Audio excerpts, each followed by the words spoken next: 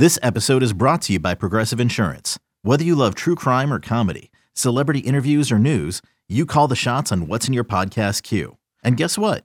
Now you can call them on your auto insurance too with the Name Your Price tool from Progressive. It works just the way it sounds. You tell Progressive how much you want to pay for car insurance, and they'll show you coverage options that fit your budget. Get your quote today at Progressive.com to join the over 28 million drivers who trust Progressive. Progressive Casualty Insurance Company and Affiliates. Price and coverage match limited by state law. You could spend the weekend doing the same old whatever, or you could conquer the weekend in the all-new Hyundai Santa Fe. Visit HyundaiUSA.com for more details. Hyundai, there's joy in every journey.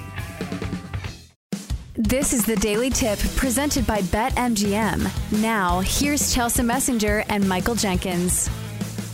What we tried to do was bet on at least 43 MLB bets in a single day, because allegedly that's what Phil Mickelson, the champion golfer, did, according to some of these excerpts that are chronicling some of his gambling habits. I'm Chelsea Messenger, Chris Mack filling in for Michael Jenkins. So Mac, what's the most degenerate thing you've done when it comes to betting? Like whether it's some kind of bet at a craps table, some bet on, I don't know, like the Cubs and Rockies game. What's the most degenerate thing you've ever done?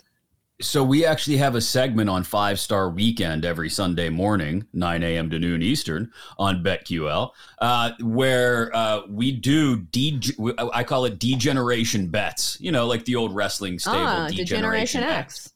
Yes. Mm-hmm. So the most degen bet I have had this year, I think, was Bangladeshi cricket. They upset England. Yeah, I've done that. I've done indoor lacrosse. I've done every week. We try to get a little stranger. We've done horse racing, which isn't quite as degen as some people would think. But yeah, Bangladeshi cricket had a huge upset win over England. I want to say back in April or May. I'll counterpoint. I think horse racing is the most degenerate, because they don't have dog racing anymore. If they still had the Greyhound tracks, I think that would be number one. But as far as sports that still get a lot of bets, I think horse racing is number one. Like, think about the people who are constantly talking about horse racing. Are they like fans of horses? No, they're just fans of action. And this is a sport that has been bet on for years and years and years. Like, who's somebody that you know that bets on the ponies, as they call it? Or you probably don't want to call them out, but do you get what I'm saying? I feel like it's the OG degenerate sport. Well, it's not passed down enough. Like in high school, I had a job at Champ Sports, you know, the shoe store. And there was a guy I worked with. He was maybe only 2 years older than me. He was like 18 or 19. I was 16 or 17. But his dad was a huge fan of going to the OTB every single day. And this guy introduced me to the world of the OTB, and just sitting there and watching all the screens. What's OTB? And the off-track betting. This is before like we had any kind of legalized gambling. Well, the horse racing was legalized in Pennsylvania. Anyway, here nor there. The point was, people don't pass it down to future generations anymore.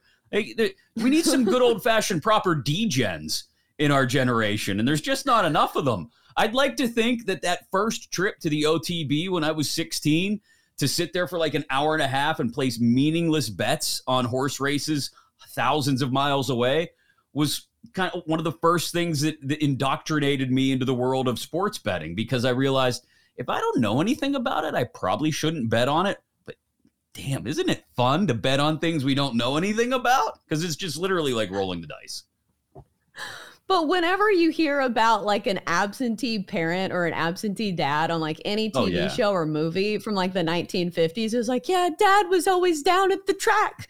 So that's what I think of when I think of people who bet on horse racing. It's like people who are missing family dinners to go bet on like whoever, Spotty McSpotterson.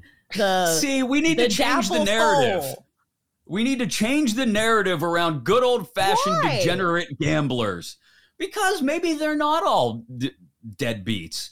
Maybe there's some people who just like to bet on something just for the fun of it. Like, we sit here and do our research, and that's good. That's great for well-informed bettors. That's why things like BetQL exist, right? It's why we have shows like ours. But every once in a while, you want it to feel like you're standing at the roulette wheel or the craps table and place a bet that you really, truly have no knowledge about, like Bangladeshi cricket or a random race at Aqueduct on a Tuesday morning.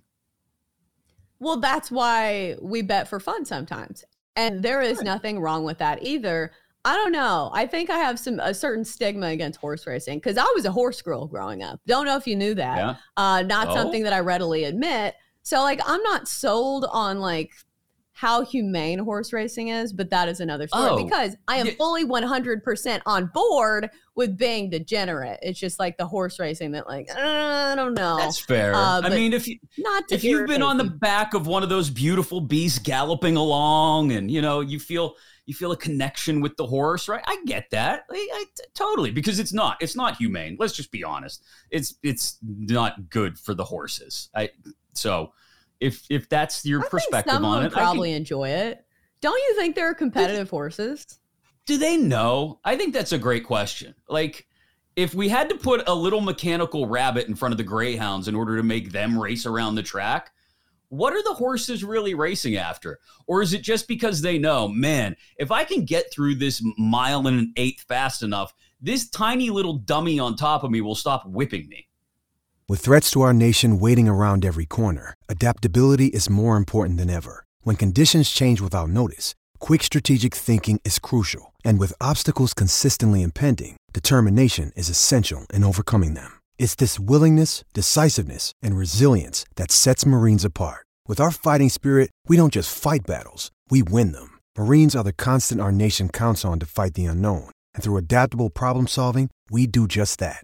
Learn more at Marines.com. I think that's the mentality of the losers, but I think the winners truly are competitive. Horses are smart. Like, what a weird conversation we're having about horses and their minds. We don't know. We're not equine science experts here on the Daily Tip presented by BetMGM. But what we are experts on is being degenerates. And that's exactly what me and Jenks did yesterday because we tried to bet on 43 MLB bets. Jenks actually got the quantity out there. I did not. But here's how it went, because this was our little experiment to see if you should actually be betting on this many baseball bets. I thought to myself, no one should ever bet on this many bets in a single day.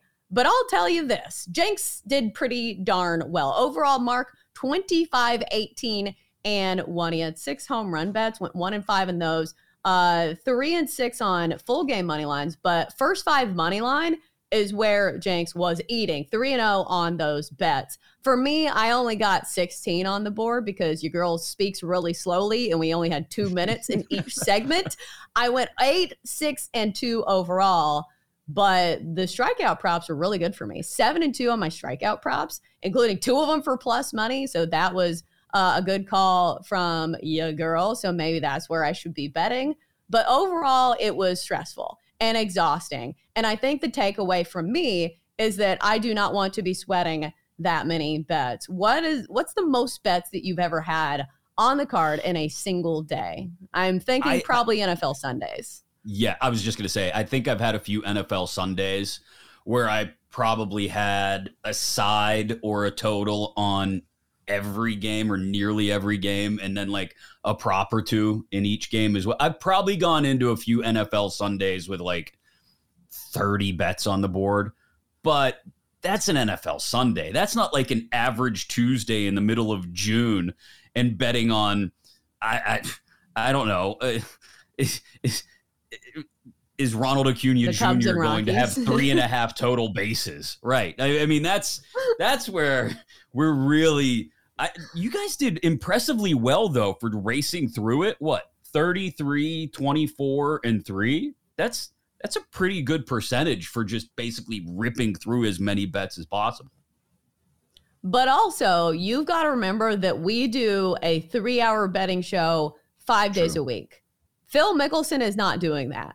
I highly doubt that Phil Mickelson was looking at righty-lefty splits before placing 43 MLB wagers in a single day. So I think that is the Surgeon General's warning. Not to say like we do this for a living. It's just that like ours are gut feelings, but also we are researching these plays just about every day. So like the gut feeling is probably backed in some sort of logic.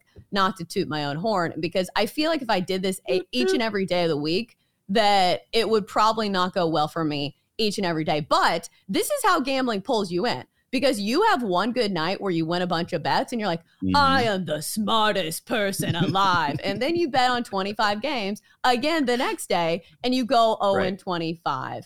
I've had so many moments like this at the craps table, because I used to live in Las Vegas. And before that, I lived in Reno. No. So we actually lived at casinos. So I know a thing or two about getting pulled in by the casinos, and they get you every time. The problem is leaving the casino. That is the toughest part. Yeah, that's because you don't know what time it is, right? They pump in the oxygen. There's no windows, and you're just left wondering, is it 8 a.m. or 8 p.m.? And how much time? How long have I been at this table? And how much money did I spend?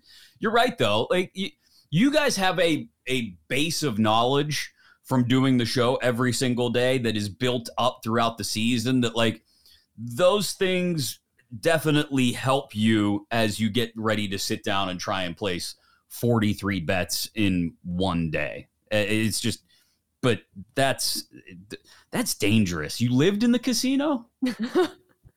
Yeah, and I also was unemployed, and all I did was follow my husband around for baseball. So I literally had nowhere to be. So I was like, guess I'll sit at the craps table because the game's not till 6 p.m. tonight. So yes, it was dangerous, but it led me to here. So it was a godsend, because at the moment people were probably thinking, oh my God, Chelsea hasn't worked in a while. She's at the craps table every single day. Her life's downward spiraling.